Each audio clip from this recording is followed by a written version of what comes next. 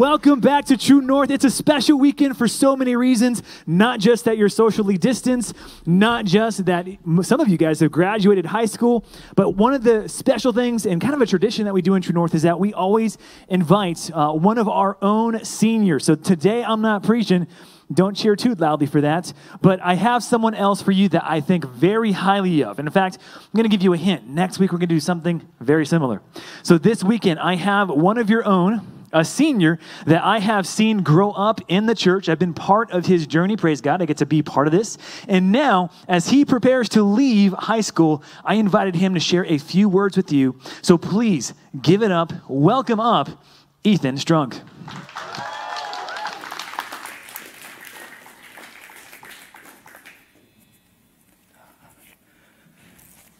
Thank you, Pastor Rod, for sharing such kind words. It's an honor and a privilege to be up here. And it's just amazing that you would let one of your students take the pulpit for a weekend. And it's just a great responsibility. Again, I'm so honored. Thank you. I want to take all of you back to the beginning of the lockdown for a moment, to the beginning of the quarantine.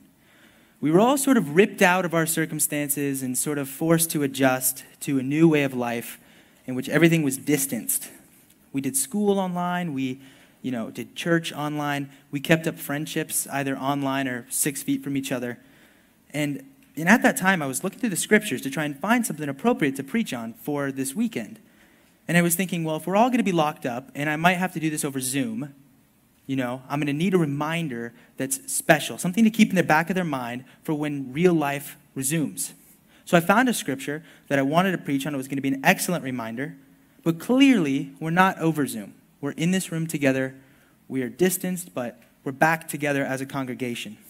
And in these last couple weeks of preparing for this, I felt the importance of this reminder grow and grow and grow. And it has become to me more important for us to have this reminder now at this crossroads where we're coming out of this lockdown than it was if we were in the lockdown. We need to keep this here. Whereas I originally thought we'd have it in the back of our minds, we need this right here in front of us right now. Because we're not only moving into normal life, but we're all moving up in a stage of life. We're either going up a grade or we're going to college. So while we're doing that, we all need to make sure we have this here and that it's a priority. So with that said, I'd like you to turn with me to the book of Hebrews, chapter 10, starting at verse 24. Now while you're flipping there, I want to give you some context for chapter 10.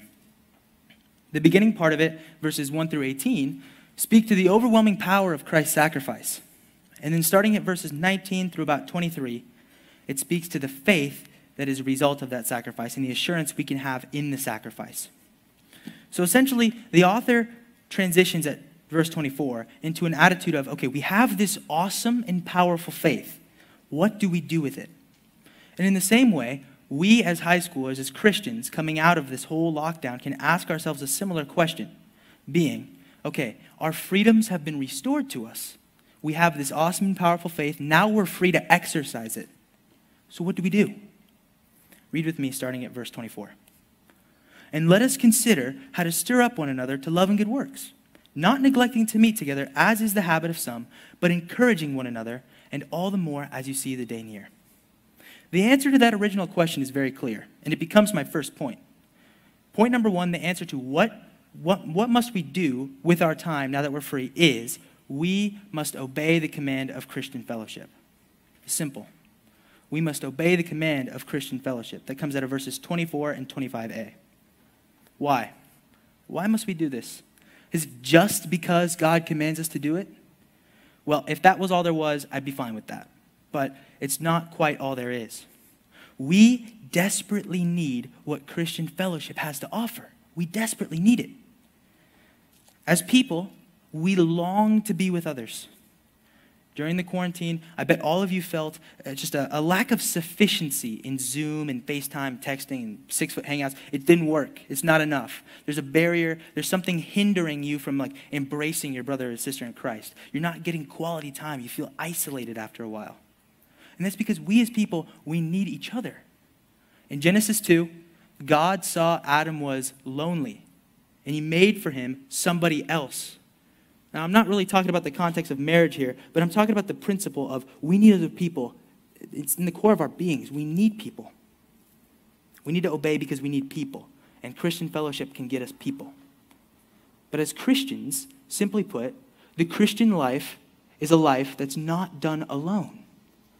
It's never supposed to be done alone. The online school has done some good things for us. It's gotten us into the habit of being proactive, independent, not requiring so much instruction and help from others to get things done. But in the Christian life, that's a curse. It's a good thing in most every other thing, but in the Christian life, that's a curse. 1 Thessalonians 5:11 says, "Therefore encourage one another and build one another up, just as you're doing." When it comes to the Christian life, I guarantee you, Paul and Thessalonians and the writer of Hebrews are not saying, stir up one another, encourage one another. I bet they're not saying it through Zoom or FaceTime or texting. They most definitely mean face-to-face. These people were meeting in houses together, sharing meals, and they were doing all these things that they were commanded to do face-to-face. Thus, I can definitely say that the Christian life needs other people. We as Christians are built for interaction with Christians. Not only that, but you can't properly fulfill your Christian obligation of loving other people if you're not face-to-face with them. If you can't embrace them, give them a hug. Because the reality is I can guarantee you, it's been the same with me, that over this pandemic, the challenge has not been loving your small group or your friends because you've been video calling them and texting them. It's been loving your parents and your siblings. You spend all your time with these people, or you were, and it becomes difficult to be sacrificial and to love them properly. It just goes to prove the point that if we are to truly accept the challenge of loving people as Christ loved us, especially our Christian brothers and sisters, we need to be with them, face to face, not even 6 feet. All those barriers in our mind need to be broken down so we can fully accept the challenge of loving people. We have to love people. Christian fellowship allows us to see other people, interact with Christians, and it allows us to love people. That's why we must obey. But on a second note, there are so many blessings that God affords us through Christian fellowship that we will miss out on. These are crucial for your walk. They're crucial. The one that I really want to hit on is you can recharge your spiritual batteries through Christian fellowship. Galatians 6:2 says, "Bear one another's burdens and so fulfill the law of Christ." Christian interaction is beautiful. It's different than any other kind of interaction. It gives you more than you could ever imagine. We here as Christians were bought with a precious and powerful blood in Christ. He loved us so we could go out and love other people, so we could even do it in the first place. And when we're all together interacting, that love compounds on itself. You can love people and be loved, take their burdens and have yours taken off. Pour yourself out for your brother and sister in Christ, and they'll pour themselves out for you. And the result is, at the end of the day, True North, when you look at your cup, it's overflowing, and so is theirs. We need this. It's so beautiful. It's glorious. We don't want to miss out. I don't want anyone here to miss out on this. We're going to be spending a lot of time with the world. It's tiring. It's draining. It is. Our walk is hard. And if we're not refilling our batteries, we're going to crash. The world is tiring and draining because all of your relationships with the world are going to be transactional. You give them 50%, they might give you 50% back. And as a Christian, if you're giving 100% of yourself, they might give you a little bit back. And thus you're just draining yourself empty, empty, empty until there's just nothing. And you crash. You need these Christian relationships so you find satisfaction, so you experience the love of God through his church. Another thing I want to hit on is the world gets tiring because it constantly ends up, the world creates for itself a dumpster fire of itself every single time. We constantly see these social upheavals, these problems in society, yet they try to fix these problems with a vain solution. They're trying to fix this without Christ, and they can't. And as a Christian, knowing the solution, watching them try to fix this, it gets tiring. You know the solution. You know you have the hope. But it gets especially tiring. You know, I can think of a special case now when you as a Christian stand up here, you say, I stand against murder. I stand against the murder of George Floyd. I stand against racism. I stand against theft and violence, and I stand with Christ above all of that. And when the world says, Wait, you're not going to join a side? You're not going to pick a side? You're going to pick Christ? They hate you for it. They don't want our solution. We have to keep sharing it. But they don't want it, and it gets tiring. And as Christians, we need to fellowship together so that when we are out here standing against the tide, preaching Christ, we know we're not alone. It's a tiring fight. We need to be together so we know we're not alone in this. Last November, I took about 2 college trips and then a vacation all in quick succession, and I missed an entire month of church. I was not around for an entire month. I was just gone. And when I came back, I just remember thinking, I didn't know how spiritually dead I was in terms of my battery until I'd come back and gotten recharged. I was like a skeleton with a little meat hanging off my bones. There's nothing left. And that's when I realized is if you go without it, if you go without fellowship, not just at church, but rather with the church, with people, it's like taking all-nighters repeatedly, one after another after another. Eventually you're just going to crash. You can't stay awake that long and expect to function properly. And in the same way, you can't go without Christian fellowship that long and expect your spiritual life to function properly. So these all seem decently clear. So why do we need this reminder? Why is it so necessary? Because let's be honest, the pandemic has probably made most of us lazy. We have had flexible time schedules, stay-at-home work. A lot of our things have gotten canceled. And for most of us, it's left us lazy. As when we go without work, just as people, we will get lazy. And as we already talked about, loving people is so hard. You have to give of yourself. You have to give a lot of yourself. And while we would love to receive that all back, sometimes it's not always the case, and we continue to have to love and sacrifice for people. Not only that, but I think we as Christians often forget that fellowship isn't just a command, but it's super effective at sanctifying people. If you reread verses 24 and 25 with me, it says, "And let us consider how to stir up one another to love and good works, not neglecting to meet together." When the writer talks about love and good works, and then he later says encouragement, and then puts that clause in there, not neglecting to meet together, it's like he's saying, you want to do these things? This is how you do it. You want to do them well? You want to get sanctified fast? You want to love and do good works well and quickly? Meet together. Do them together. So while it's a commandment, again, it's a commandment with a purpose for our good. And it sanctifies us so quickly. It's so effective. Lastly, read for me from the end of verse 25. "And all the more as you see the day drawing near."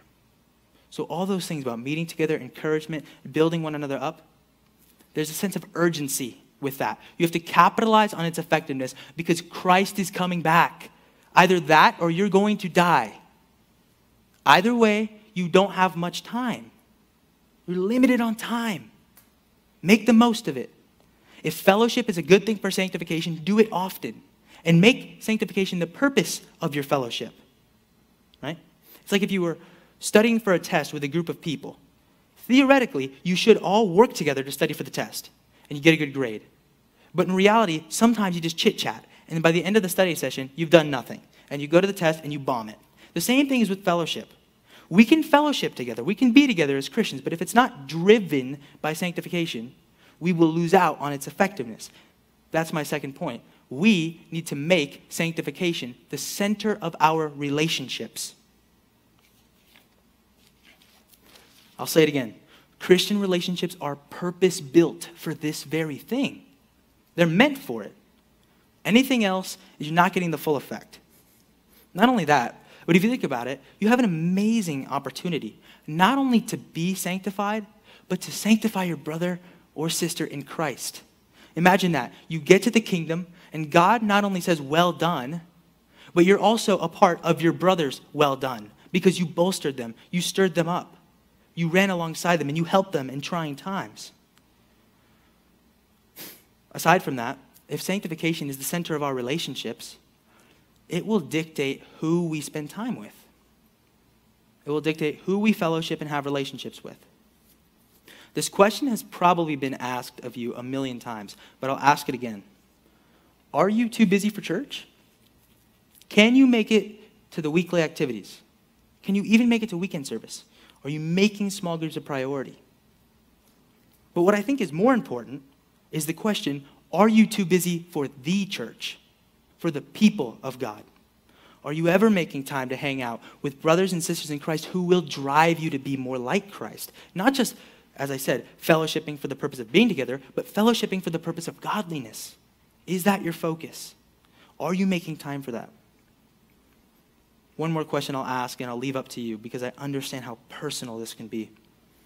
Are you unequally yoked with somebody who's dragging you down? There are a multitude of scenarios to think about when you ask that question of yourself, and I'm going to let you ask that question of yourself because I understand how difficult it can be when you realize you have to make an adjustment that deep. Why am I stressing this so much? Yes, Christ is coming back. Yes, you're going to die, but you've heard this before. Why is it so important? If we look at the structure of this passage, it works like a pendulum. On one side, we have the overwhelming goodness and power of Christ's sacrifice and the faith it gives us. But as we move to the middle, there are two possibilities. One who partakes in the blessing, as it says in verse 24 and 25, how to stir up one another, to love and good works, not neglecting to meet together, but encouraging one another. But then we have another reality, one who abstains. You see, 25 says, not neglecting to meet together, as is the habit of some. The writer is aiming this at some people who are not making fellowship for sanctification a priority. And the result of this is serious. It's scary. Start reading with me at verse 26. This is the result when you neglect to meet together. For if we go on sinning deliberately after receiving the knowledge of the truth, there no longer remains a sacrifice for sins, but a fearful expectation of judgment and a fury of fire that will consume the adversaries. No sacrifice for sins, fearful expectation of judgment, a fury of fire. Those all sound like rewards reserved for the unbeliever. Why is the author of Hebrews bringing that up here? We already sort of hit on it. The people who neglect to meet together, they're getting complacent, and it leads into their sanctification. They get complacent about their place with Christ. They don't care so much about becoming godlier. They just sort of stagnate. And the reality is, we need to heed the warning of complacency because the end of complacency is apostasy. Total goneness. Whatever you want to call it. And it leads me to point number 3. See the gravity of complacency. The end of complacency is apostasy. And if you don't know what that word means, it means you've fallen away. It means you're no longer part of the church. You no longer call yourself a Christian. Am I telling you that you can lose your salvation? No, not at all. Let me read from you Hebrews 6, 4 through 6. For it is impossible in the case of those who have once been enlightened, who have tasted the heavenly gift and have shared in the Holy Spirit and have tasted the goodness of the Word of God and the powers of the age to come, and then have fallen away, to restore them again to repentance, since they are crucifying once again the Son of God to their own harm and holding him up to contempt. What is it saying? It's saying it's impossible for somebody who's lost their salvation to get saved again. Why? You don't need to turn there, but I'll read from you from Ephesians 1, 13 and 14. In him also, when you heard the word of truth, the gospel of your salvation, and believed in him, were sealed with the promised Holy Spirit, who is the guarantee of our inheritance until we acquire possession of it. The inheritance is your resurrection with Christ into glory. So it's saying you've been sealed by the Holy Spirit, Christian. So what this is obviously saying in Hebrews is that it is impossible for someone who has lost their salvation to get saved again, because people who lose their salvation aren't a thing. You can't restore somebody to repentance who doesn't exist. We can all take heart in that. But what this passage and the passage in Hebrews 10 serves as is a solemn reminder to us who are persevering in the faith to keep on persevering and not get complacent. The reality is when it talks about fallen away, restore them again to repentance, crucifying the Son of God once again, It's really aimed at people who are in True North, who claim Christ, who know what this is all about, but ultimately reject them by not persevering. Because why? They neglected to meet together. They got complacent about their sanctification. And as Galatians 5:9 says, a little leaven leavens the whole lump. A little bit crept in, and it grew and grew and grew and snowballed until they were gone. They're falling away. Apostasy and complacency, it's so serious because what complacency does is it compounds itself into a sin that can prove your faith to be fake. Christian faith is that perseveres to the end. So when you let complacency creep in and it grows and you fall away, it's because that complacency and the ultimate apostasy proved you to be fake. We have to work together to not be fake. That's the whole point. But complacency comes in all different forms. Underclassmen, you're going to be exposed to new things more and more, and you're not going to want to do them immediately per se, but you're going to want to be around the people who do. And that's a form of complacency. That's a form of complacency. You will do those things with them eventually, I guarantee it. For us upperclassmen, we may be tempted to think we're all that our sanctification is good, we're solid, we've grown in Christ, and that we don't need to make our Christian friendships a priority because of that. We don't need to worry about sanctification when we fellowship because of that. We're not all that. We haven't made it. We have a long way to go. We have so far to go. We have to put that temptation away because we are not even close. We have to keep that in mind because we see the gravity of complacency. We know what that produces, and we want to get as far away from it as possible. I'll give you a story of mine that might prove this point and assure you a little bit. I got saved in 2016 and went into high school that same year and joined the football team. And, there were some things going on in the locker room that I hadn't really seen before, and I didn't want to do them per se, but as I said, wanted to get close to the people who did. So I got really close to my football team. Unbelievers. I got unnecessarily close. And I felt my fellowship slipping away, and I felt myself getting complacent over my sanctification because of it.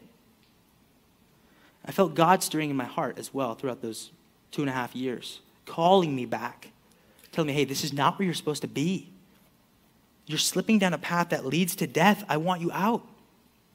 And the last year, around February, I quit. And I got entrenched in church again, and it was the best decision I've made since I've got saved. Why I'm up here is that if I had continued down that path of fellowshipping with the wrong people, getting close to the wrong people, and not making Christians my priority, I couldn't stand up here and tell you that I am saved today. Not because I lost it, but the complacency that I let creep into my life proved my faith to be fake. That's what I want all of you to understand. You can't let complacency get the better of you. It's serious. It causes damage, real damage. What I want to tell you through this, I want you to remember this. I want this to be the reminder you keep in the forefront of your mind. God causes us to persevere through each other. Seniors, I don't care where you're going to college. You're going to need to find a place. If you're staying here, you're going to need to up your participation. You're going to need to get yourself more entrenched. If you're a senior and you're going away, find that home church that's going to sustain you for the next 4 years and get more involved and more entrenched than you ever thought. Going through the motion, just finding a church, just being a part of it, and going to your 2 things a week is not enough to persevere you to the end. You need people, especially Christians, more than you can ever imagine. God causes us to persevere through each other. That's a beautiful truth. We should be reminding ourselves of that every day and leaning on each other. You have to imagine it as when we get to the kingdom, we might as well enter the kingdom with arms linked. That's how it's going to be. I want you to remember that. God causes you to persevere through each other. He causes us to do that. It's beautiful. Rely on each other. Whatever stage of life you're in here, I want you to remember, and I want you to remember it well for your good. Wherever you go, if you surround yourself and entrench yourself with good Christian people, and you make a fortress of fellowship, you will withstand the trials. College, it's a firestorm, but you'll stay standing. High school is pretty bad, but you'll stay standing. That is if you surround yourself. You surround yourself with good people, I promise you, True North, I promise you, it will be all right. God will keep you. You will make it. Let's pray. God, just thank you for your word and the reminders and the commands it gives us. Help us to cherish this. Help us to continually stay reminded. Refresh our minds daily. Thank you for this ministry in the 4 years that I and many seniors have gotten to spend here. And thank you just for the friends and brothers and sisters in Christ that I've found and I've gotten close to.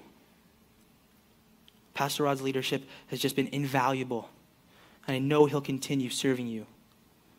As we leave today, I just pray that we would just be continually reminded of your grace and lean on each other through tribulation. In Christ's name I pray. Amen.